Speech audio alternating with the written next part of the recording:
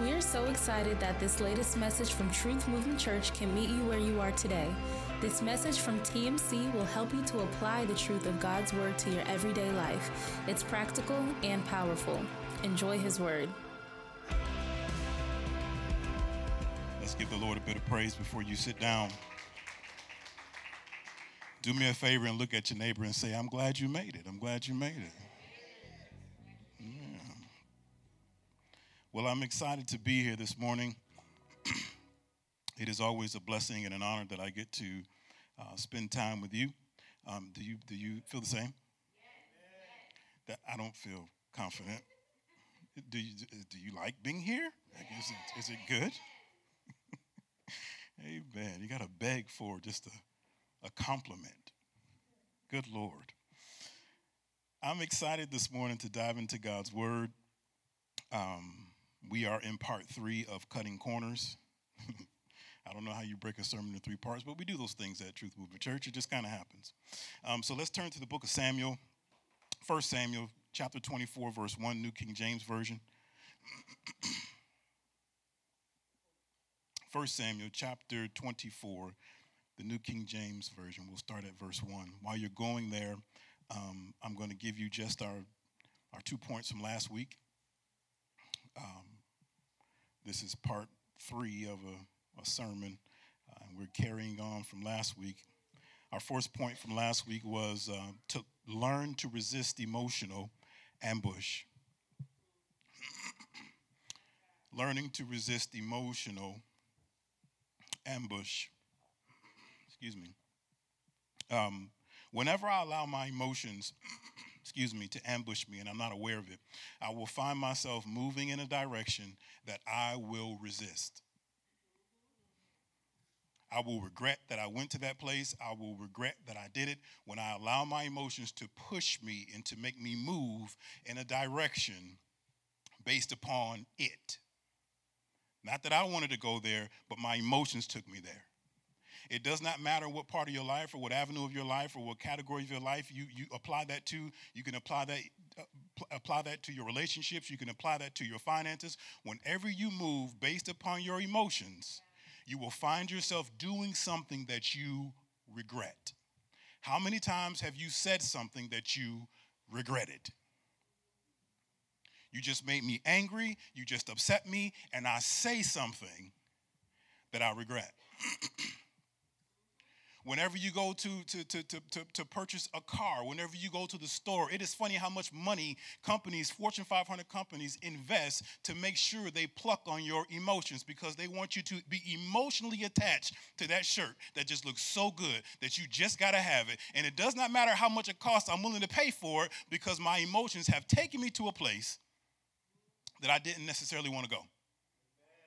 Whenever you allow yourself to be moved by emotions, they will always take you to a place that you regret. David was moved by the emotions of his men, and he moved in the direction of Saul, and he went and cut off a corner of his robe, and on the way back, he felt regret.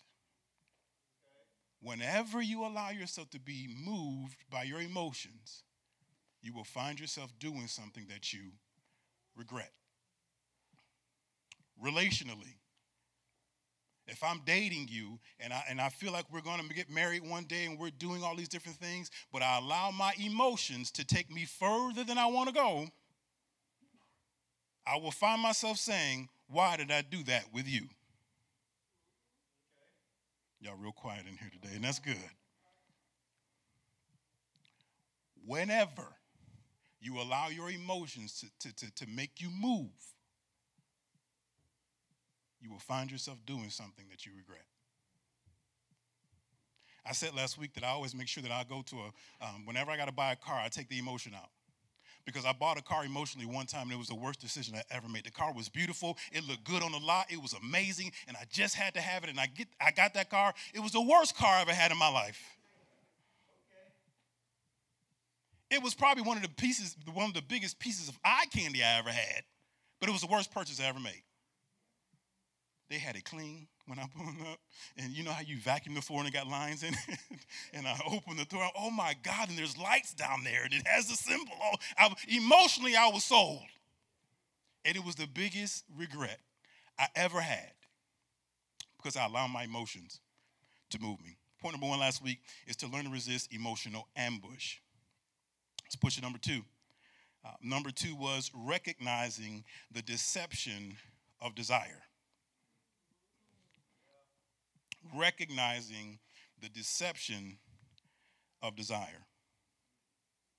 I cannot want it so bad that I allow my want to take me outside of God's will.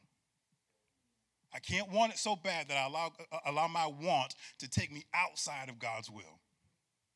I was having this thought this morning. I was telling myself once, don't spend too much time on these 2 points because we already talked about them. But I had another thought about this. We can't give birth to a lie and expect it to perform as the truth. You cannot give birth to a lie and expect for it to perform as the truth. You remember the situation with Abraham? He had been promised a son, but he just couldn't wait. He wanted it so bad, he gave birth to a lie.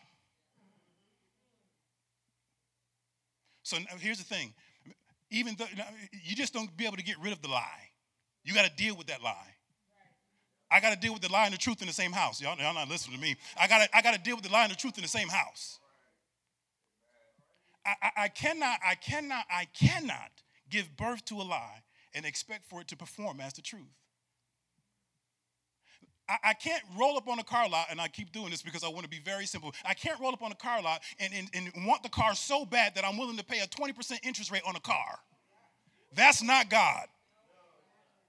This is very simple, very practical stuff I'm giving you today.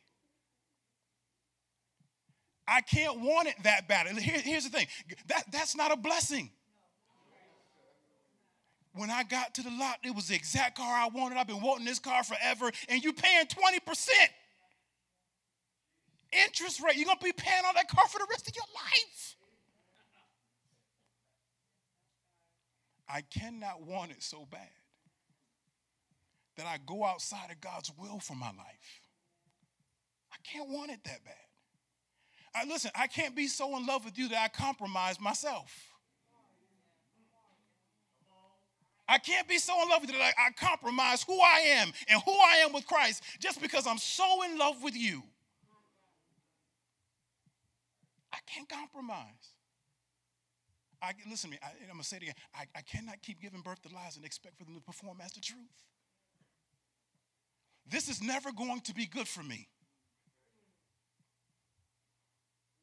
So here's what we do, right? What we do is, we'll, because we're so emotionally caught up into it and we wanted it so bad, we'll pervert God's word to fit our truth.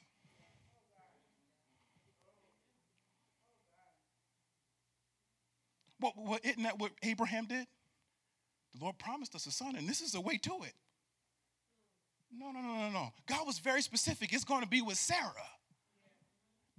The seed is going to come from her. Even though she's barren and even though it doesn't look like she's going to be able to give it to you, the seed is coming through her. I cannot give birth to a lie and expect for it to perform as the truth. It just does not work.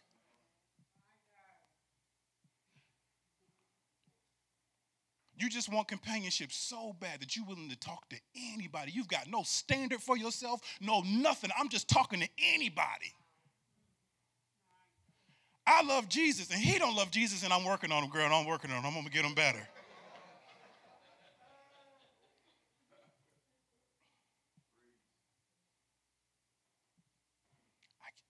I want you to write this down. I can't keep giving birth to lies and expect for it to perform as the truth.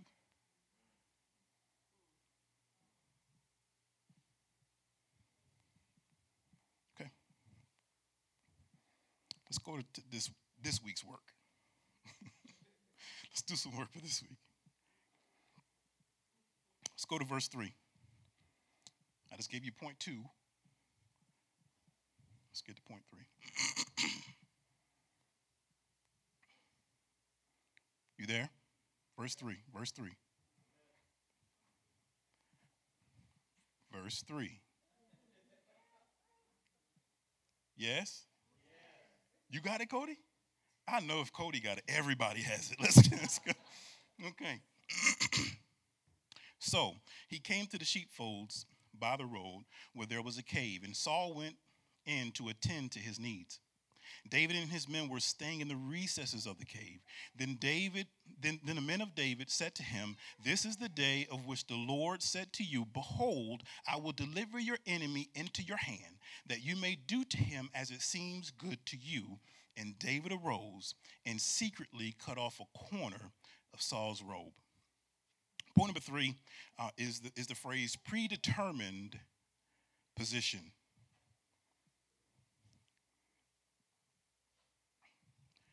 Say that with me, predetermined position. Now, David, being ambushed by the emotions of his men, he moves in the direction to kill Saul. When you look through Scripture and you see the phrase arose, when whoever arose, that's a point of decision. They arose because they made a decision. And from the time of David's point of decision to go kill Saul, and to the time that he actually reached Saul, there was a check in David's spirit. Because instead of killing Saul or cutting Saul's throat, he cuts off a corner of Saul's robe. He made the decision when he stood up that he was going to kill Saul.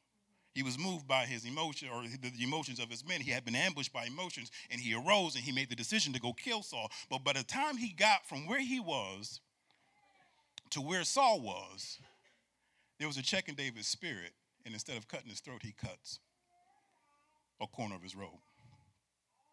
And here's why. Long before Saul showed up in that cave, David predetermined his position. David knew that it was God's providence that had brought him into that cave, so David was never looking for a shortcut out of the cave. When the shortcut showed up, he wasn't even looking for it because he predetermined his position before the shortcut showed up.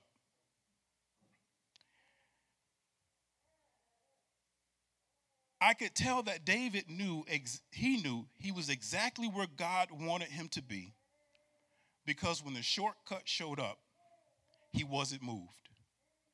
And because he was trusting God, David knew the only thing that I have to do in this moment, and I want you to hear me on this, the only thing that I got to do if I know that I'm on God's providential path for my life, the only thing that I have to do in this moment is stay on the path and wait for the storm to pass.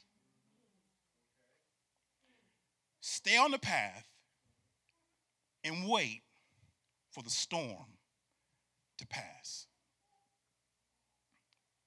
You ever, and maybe this is just me, maybe you've experienced this, you ever be driving on a highway and you come into a storm? And the storm is just so bad that you just pull over to the side of the road? And you see other cars just pulling over to the side of the road?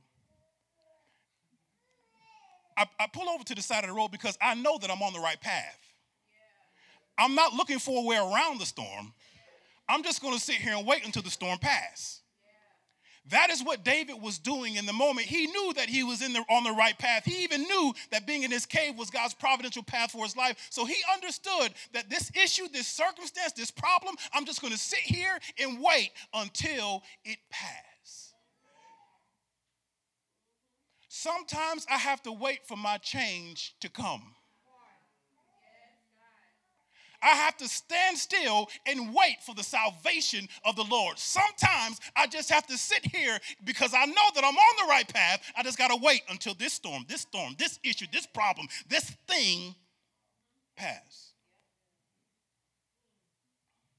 Pastor Juan said that sounds good, but how you know David did that? Because it didn't say that in the text. I'm glad you challenged me on that. Turn to Psalms 57.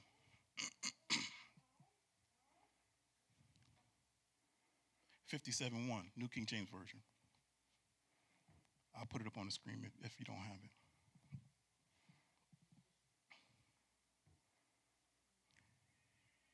Now, I intentionally left the superscription up there for you guys to read it. Do you know what the superscription is of a psalm? Raise your hand if you know. If you don't know, it's okay because I'm about to tell you. Nothing. Okay. Superscription is basically giving you the genre of the psalm. It's giving you the mindset of the psalmist. It's giving you the musical arrangement for what you're getting ready to read. So in this one, we get to understand exactly what David was going through and where he was when he wrote this psalm. So you can get the theme of the music. You get what I'm saying? That is what the superscription does for us. And what's beautiful about this text is simply because we get so much detail. All Psalms don't give you this much detail in the superscription, but we get a lot of it in this one. Watch this, what it says. It says, to the chief musician, set to do not destroy. That's the music I want you playing. When you reading this, when you sing this, set to do not destroy. Yes? It's a miktam of David when he fled from Saul into the cave. Y'all, this was gold. Okay. Y'all want to read it? Watch. He says, be merciful to me, O God. Be merciful to me, for my soul trusts in you. And in the shadow of your wings, I will make my refuge. Listen to this. Until these calamities have passed by. Y'all missed it. And in the shadow of your wings, I will make my refuge until these calamities have passed by. David made the decision before Saul showed up, long before Saul showed up, that God, you are going to be my protection, you're going to be my stronghold, you're going to be my shield, and the only thing that I have to do in this moment, if something gets ready to happen, is wait until it passes by. All I have to do is wait sometimes. You know, the biggest problem that we have, honestly, is waiting on God. Check this out. I'm going to tell you something that's going to blow your mind. It took more faith for David to do this than it took for him to kill Goliath. It takes a real faith-based person to wait on the Lord. But the beautiful thing about waiting for the Lord is that he guarantees that he will renew your strength. So that means that everything that you just lost, everything that you gave up, he's going to renew it all if you're willing to wait. Somebody shout, wait. I got to wait on the Lord.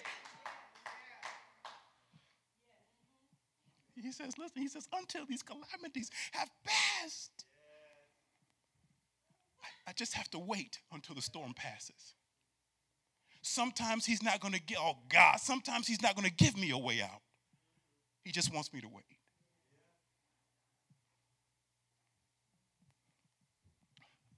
The hardest thing that I've learned about raising children is waiting until they get it.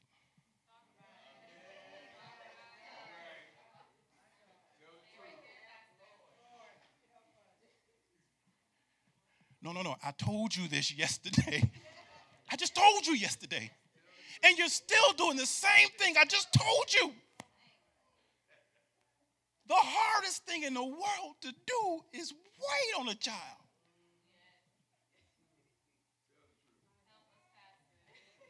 It's hard to wait. Listen to me. Oh gosh, listen to me. We're not wired to wait. Our mental structure is not set up to wait. Everything in this text, everything that David did, and this is why he's so amazing in Scripture, is because he goes against the grain as it relates to what a natural human does. He says, I'm going to sit here and wait until this thing passes. Lord, I trust you to be my shelter. I trust you to be my stronghold. I trust you to be my power. I trust you to be my protection. In your wings I shall hide myself. And I'm just going to sit here and wait.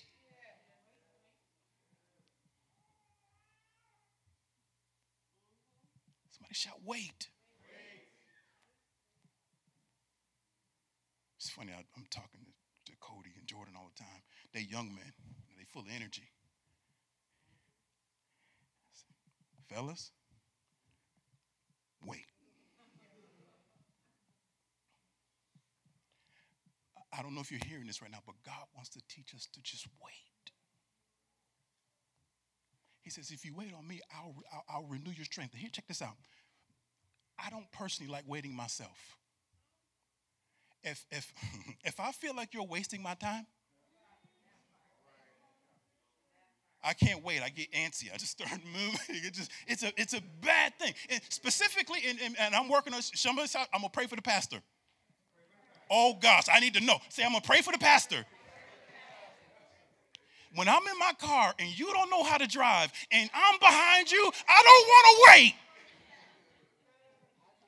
I'm sitting at this light another 45 seconds because you just wouldn't make your mind up, and I don't like waiting. Listen to me. If it gets that granular, if it gets that small, if it gets that insignificant, what about the things that matter in life? Okay, he wasn't done. Watch this. Wait. Let's get to verse 2. It says, I will cry out to God Most High, to God who performs all things. Oh gosh, y'all. To God who performs all things for me. That sounds like providence right there. That sounds like he understands that all things work together for the good of those who love the Lord. He says, to God who performs all things for me, he shall send from heaven and save me. He who reproaches the one who would swallow me up. David says, God is going to fight my battle. And then he says, Selah. God shall send forth his mercy and his truth. Now, theologians have had a very difficult time at giving us a sound definition for the word Selah. Because it means rest, it means silence, it means peace, but it's a rest and a silence and peace that's associated with a musical interlude. So it is kind of like when a song is going and it's rocking and the singers are singing and the beat is going and the harmony is going. And then at this point, Selah means that all the talking stops. And then the music just rocks out. You know what I'm saying? So now I want you to picture this.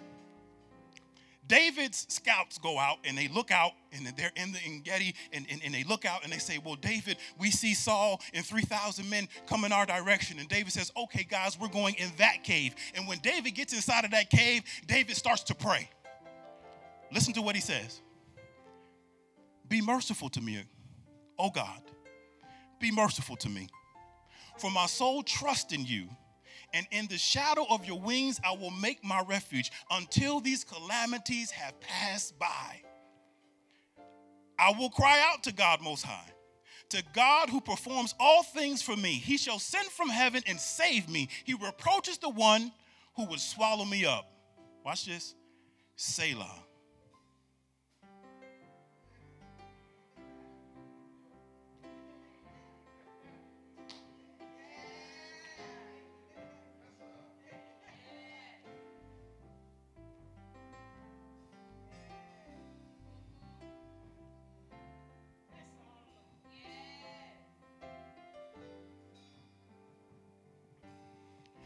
So this is how we stop cutting corners in our cave moment. I must learn to pause and silence myself after I pray so that my spirit man can apprehend the declaration of truth that was just exposed to me through prayer. You see, after I've poured myself out to God, I've got to pause for a moment and serenade my spirit man with the truth of God so that when the lie shows up, I can stand in truth and don't be moved. Watch me now. I have to serenade and I have to saturate my spirit man with truth, the word of God that's been exposed to me and revealed to me through prayer so that when the corner shows up, I don't cut it. And I understand that I'm just going to stand here and wait for it to pass by. So y'all, oh gosh, I got in the cave with David and I could just see him in the corner just.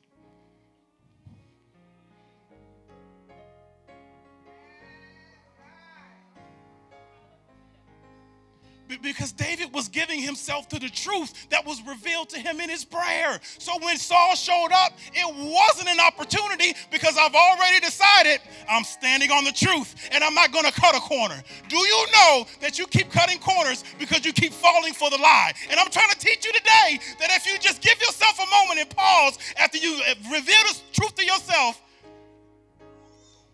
and just let it serenade your soul. So when the lie shows up, I ain't cutting no corners. I'm saying, listen to me. When you get into your closet, your daily closet, I just got to give myself a minute. After I start to confess to God who he is to me, after I start to tell him how good he's been to me, after I start to reveal to myself that I have the strength through God who strengthens me, once I start to give all this truth to myself, I got to pause myself for just 1 second. Before I get up off my knees, I just got to pause.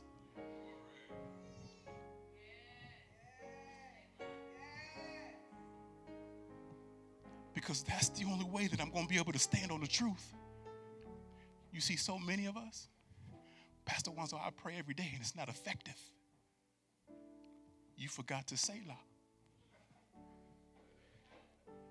Pastor Wanzel, I'm in my cave moment and I keep cutting corners. And as a matter of fact, I'm in another cave today because I cut a corner in the last cave that God had me in. And the reason why you can't come out of the cave just yet, because you haven't had your Selah moment. You've got to have a Selah moment when you get into the cave so that you can stand on God's truth. Somebody shout Selah. So check this out. Keep going. Some of the commentary I read when it comes to the word Selah, it is a pause in singing, but the musicians go crazy. They just go crazy. I'm about to give you 30 seconds of a Selah moment. Well, Pastor Wanzo, I ain't said no prayer. No, just remember back. Just go back to yesterday. Just go back to the day that you thought you was going to lose your life. Just go back to the day that he delivered you. I just need you to go back for 2 or 3 seconds. So I'm about to give you 30 seconds of a Selah moment so you can make sure that you serenade yourself with the truth of God. Let's go.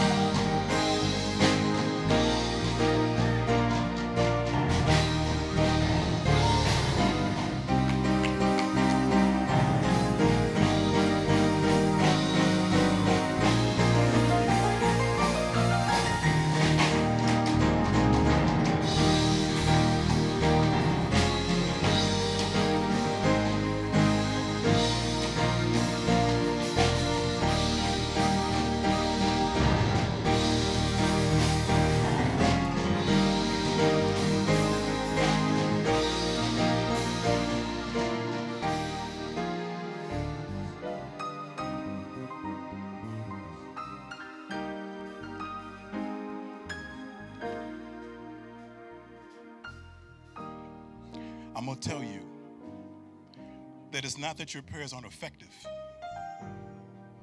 It's not effective.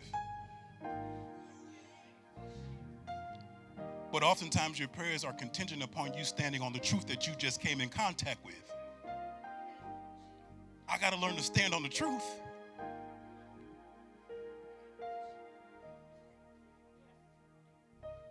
Somebody shout Selah.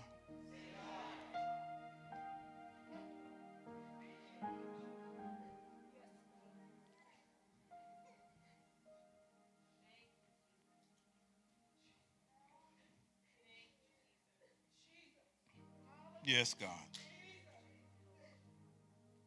Hallelujah. Thank you, Jesus.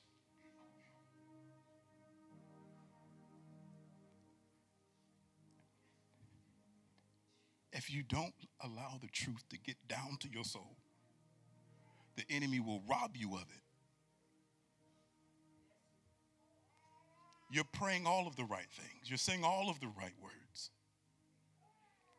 But it ain't made its way down to your soul yet. Listen, y'all, I got to believe this thing with every bone in my body. I got to know that he's a real God. He's a saving God. He's a miracle working God. I've got to know these things. And if I don't know him, I got to know. I can't just say it. I shout Selah. Let's get more. We ain't done yet. Let's go to verse 4.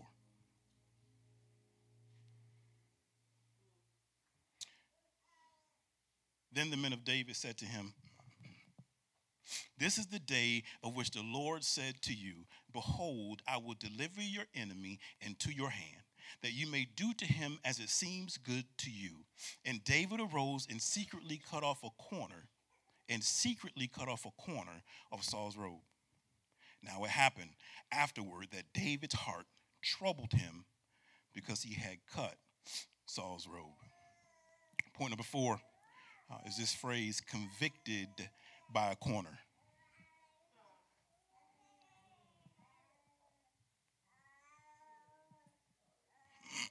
Somebody shout, convicted by a corner.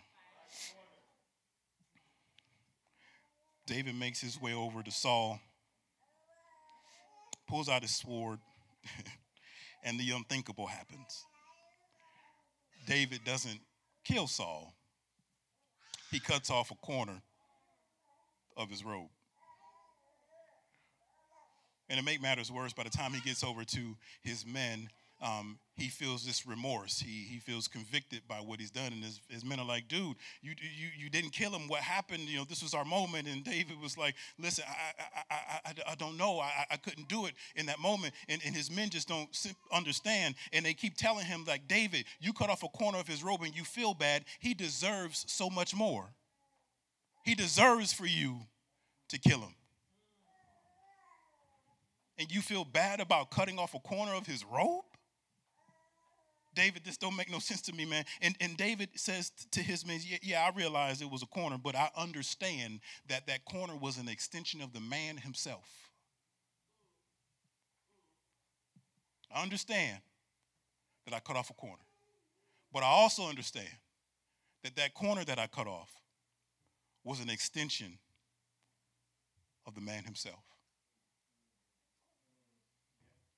You see, Saul's robe represented his position. And it was as if David was cutting off a piece of his position when he cut off a piece of the robe. And his men could not understand, you didn't do anything wrong. But David knew better in his heart. He says, listen, I'm convicted by cutting off this robe because it is as if I just cut off a piece of the man himself.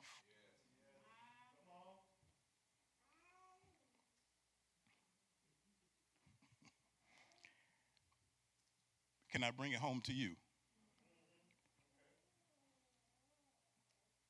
We like to give ourselves a lot of credit because we don't give people what they deserve. But you don't account for all of the corners that you've cut off of that person. Oh, they deserve for you to kill them, but you cut a corner. And you feel good because you didn't kill them, but you got a closet full of corners. Somebody shout convicted by a corner.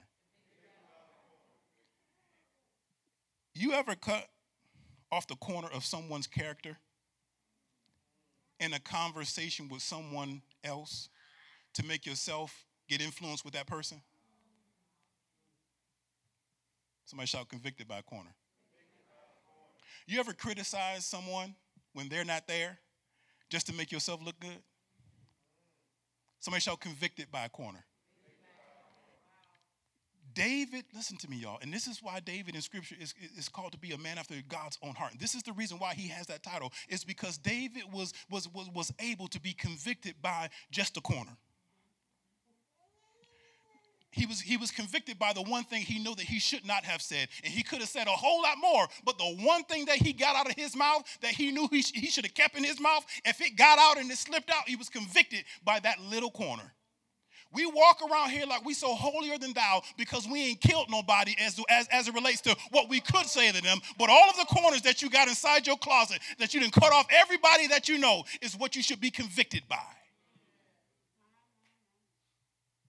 David, you should have killed. He deserves to be killed. David, don't you know what he did to you? And David come back, man, I should have never done this.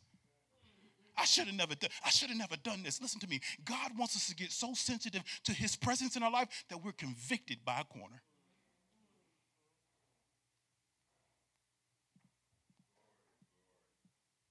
He wants us to be so convicted that we say, I know I shouldn't have done this. I should have never said those words. I should have never had that thought. Listen to me, if you look over the span of David's life, you will find that David was at his best when he allowed himself to be convicted by a corner. I'm not talking about Bathsheba David. That David wasn't convicted by a corner. But David in the cave that knew he couldn't get himself out of it. Convicted by a corner. Listen, the people, oh gosh, watch this. The people around you won't even understand you. They won't even understand. You could have said this and you said that. Don't you know they've been treating you this way for so long? Don't you know that it is warranted for you to say this? Yes, but I understand that God's providence has me in this place at this time, and he is sovereign. He has me here for a reason, and I cannot betray the God that has nudged me and kept me and brought me to this place by cutting a corner off that person. Just a corner. I oftentimes think about kids, and this is how parents cut a corner. And Cody and I talk about, he does a good job with conversating with his 2-year-old son. He does it way more than I think he should, honestly. He's conversing. He's like having a conversation. He's trying to make him understand. But when I know that I'm supposed to have a conversation, and I cut the conversation out, I cut the corner of the conversation, and I start to yell at him, I need to be convicted by that corner.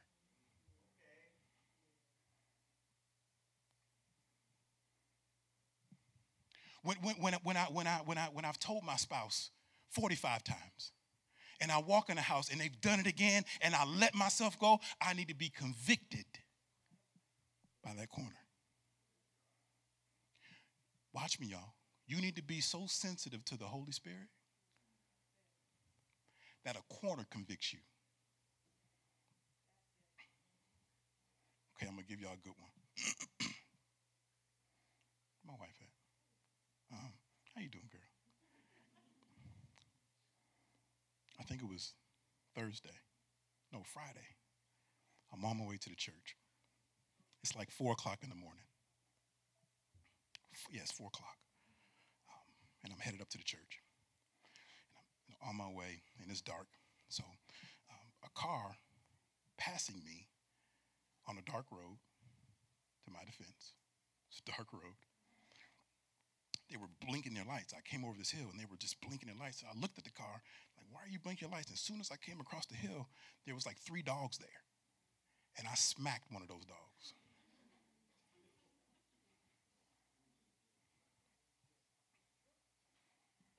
I smacked the dog. I did. I feel bad. But I saw the dog kind of jet off, so I kept going. I get here to the church, and I step out my car, and my car is done. You see, I didn't drive my car to church today. My car was done. So I'm like, oh, my gosh, like, what is going on? So I called Jordan. I said, Jordan, see if I killed the dog. see what happened. So he calls me back, and he says, yeah, Dad, look like you, So, yeah, it's big and black over there, Dad. I don't know what the that's okay. So now I'm worried. Nobody would know that I've killed this dog except for me and God. So then I call my wife, and we conversing on the phone. It's like, so now I've Googled. You know, Google is going to tell you everything. And it's going to tell you stuff you don't necessarily need to know. I Googled it, and it's a legal offense. Did you know that you could go to jail if you hit a dog and kill it and drive away from the scene? It's called a hit and run. I had no idea. So now, here's the way my mind, they're going to put me in jail. Could you imagine what the headline looks like? Pastor of Truth Movement Church is in jail for killing a dog. So now I'm contemplating, well, do I even go back? Like, nobody's going to know it's me.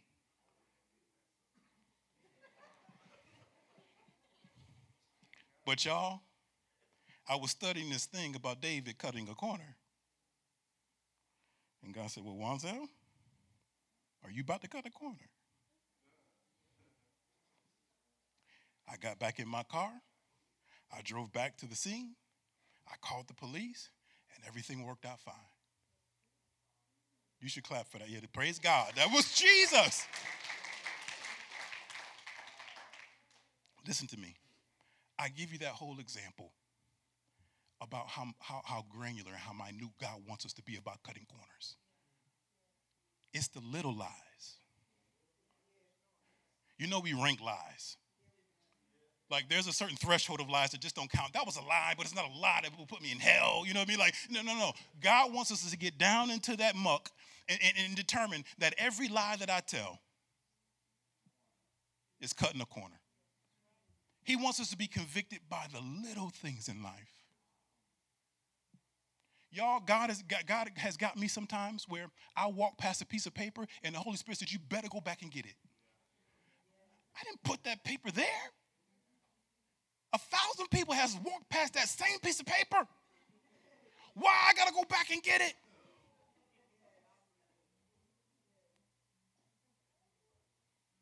But listen to me, y'all.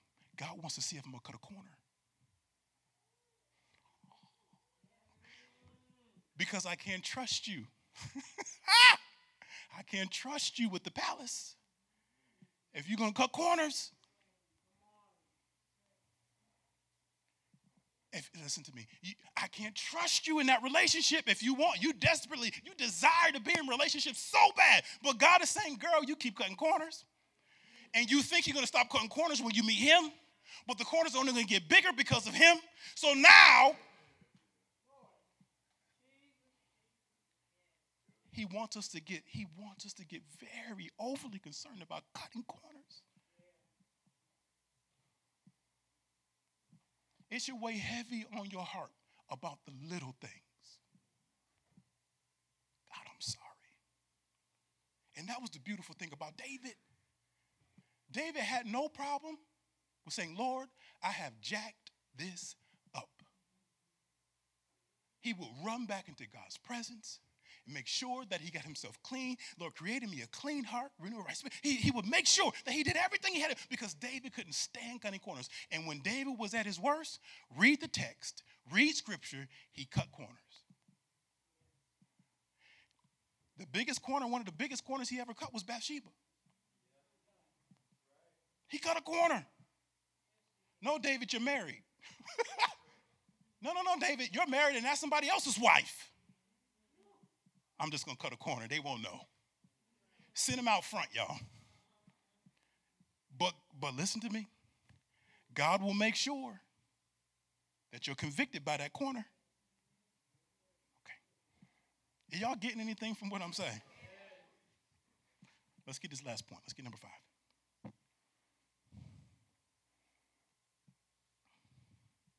Let's go to verse 5 for number 5. I didn't do that on purpose.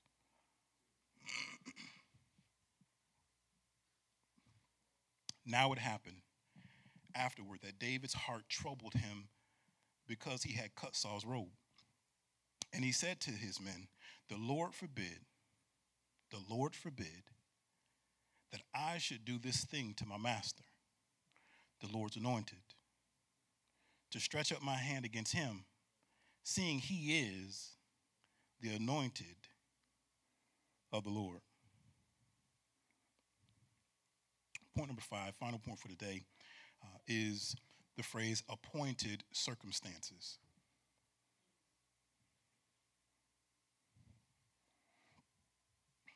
Say it with me, appointed circumstances. In explaining why he cut the corner and why it has such an effect on him, David brings this concept up to his men that I think we have a difficult time grasping. He says in verse 6, the Lord forbid that I should do this thing to my master, the Lord's anointed, to stretch up my hand against him, seeing he is the anointed of the Lord. We know by reading the text that Saul was a bad king. And he meant his desire, his life's goal at this point was to bring harm to David. But David's position is such a special one because he saw this thing in a different way that we don't tend to understand. He understood that even though that this thing is bad and it may be bringing me harm, God is using this thing to perfect me. It doesn't feel good. He is not treating me right. It is unfair. This is a bad situation. This is a bad circumstance. But God is using this thing to perfect me. And I realized that I just cut the corner of something that God has appointed. I just cut the corner off of something that God has appointed.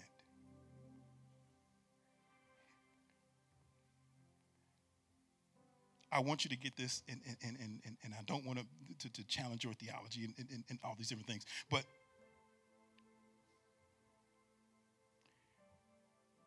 David understood that even though Saul was bad, he was no good, he meant him harm, that God had anointed him, which in turn means that he was appointed in David's life. He was appointed to be in David's life. And sometimes God appoints situations and circumstances in your life to perfect you.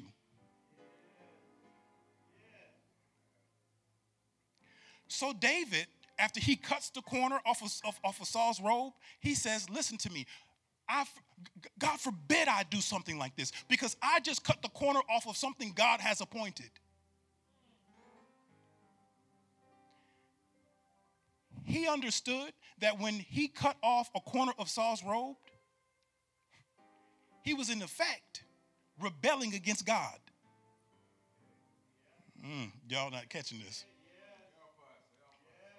He was in effect rebelling against God, because if God appointed it and I rebel against it, I'm not just rebelling against the situation, the circumstance, or the person. I'm rebelling against God himself. How many situations, circumstances, and events of your life have you cut corners in?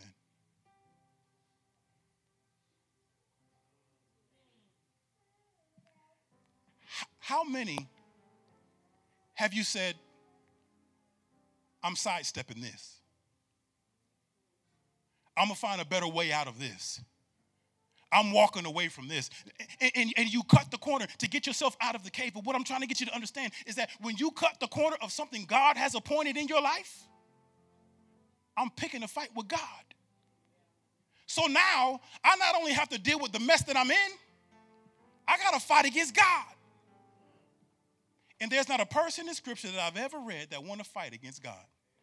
Ask Jonah.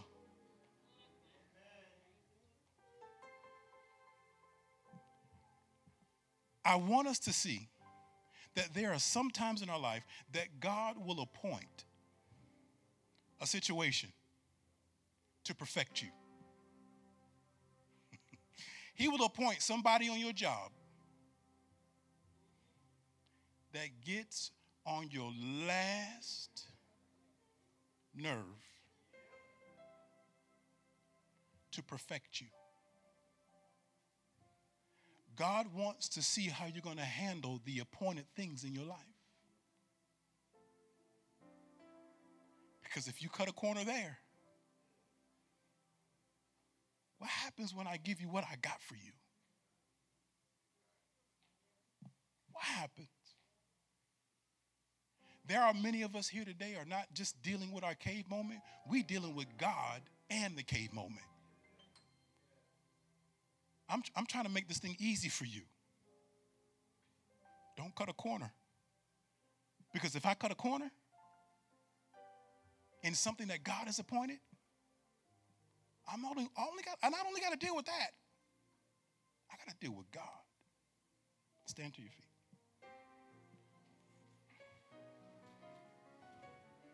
If you got your phones out, I want you to write this down, and I want this to be in your head. Whenever I replace what God has put in place, it makes me an enemy of God.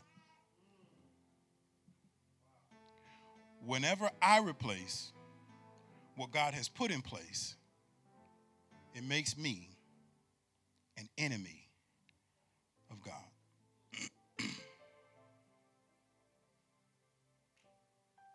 How often am I cutting a corner in a circumstance?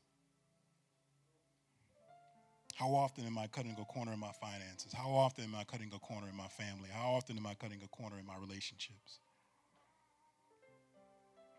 And when I do, I make myself an enemy of God. I want to pray with you today that as you leave this place, you have the tools to make the right decision in those cave moments of life. One thing I know to be true about life is that either you just came out of a cave or you're getting ready to go into a cave. And I want to make sure that you have the tools to give God the proper response in the cave. Amen. Thank you for streaming the latest message from Truth Movement Church. We pray that you found something in God's Word that you can deposit into your heart for future use. To stay connected with our ministry, like us on Facebook or Instagram, or learn more about us by visiting www.truthmovementchurch.org.